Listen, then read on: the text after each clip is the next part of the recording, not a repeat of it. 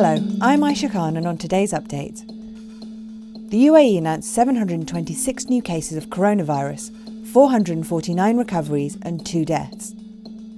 Over 42,000 tests were carried out.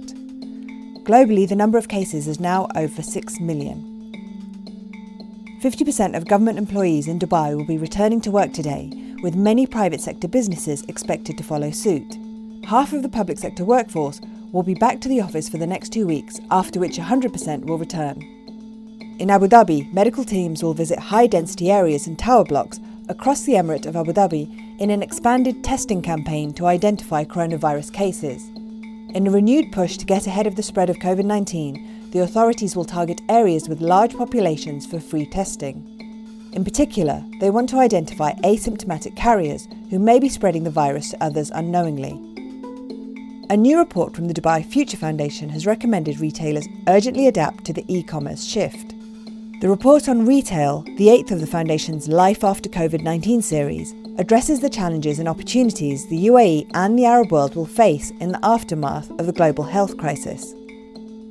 The report also urges banks to restructure maturing loans in the retail sector as needed, shopping mall operators to waive rents for their tenants during lockdown, and companies to shuffle and reskill workers to manage the surge in e-commerce demand. Saudi Arabia's King Salman has approved the reopening of the Holy Mosque in Medina. The mosque will begin reopening today, allowing only 40% capacity in the courtyards and extension. The old building and holy site will not be open yet, as the lifting of restrictions will be carried out in stages. India has announced it will begin a major relaxation of the world's biggest coronavirus lockdown from early June, despite another record rise in confirmed infections in the country.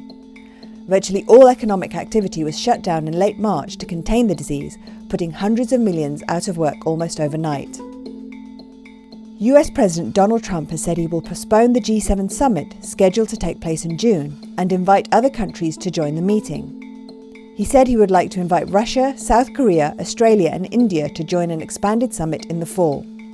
It was not immediately clear if the idea will become a reality. Meanwhile, across the US, protests have continued following the death of George Floyd, an unarmed black man, during an arrest in the city of Minneapolis last week. Crowds have gathered around the White House to protest the death and the president's response. Several US cities announced curfews on Saturday night in a bid to stem the anti-police protests that have been breaking out into violence across the country. Now over to Jason Von Berg for what's trending. Social media users are talking about the launch of SpaceX into orbit overnight. The astronauts took off on the historic spaceflight using NASA's iconic base. It was the first human spaceflight launched from the US soil in nearly a decade. In attendance was Elon Musk, who was overwhelmed with emotion, as well as US President Donald Trump.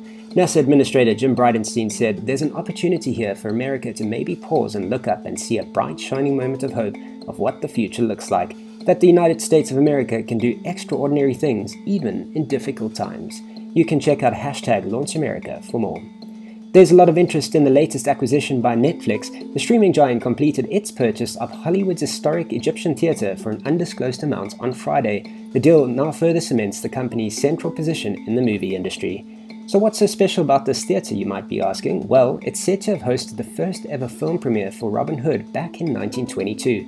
Netflix is hoping to host similar screenings and special events once the film industry is back to normal.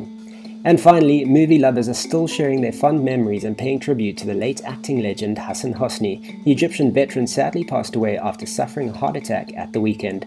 Hosni, who was born in Cairo in 1931, was a stalwart of the country's cinematic industry, appearing in a number of hits across more than 5 decades. May his soul rest in peace. That's it for today's update. For more audio content and to subscribe to the Daily Update, head to the podcast section of thenational.ae.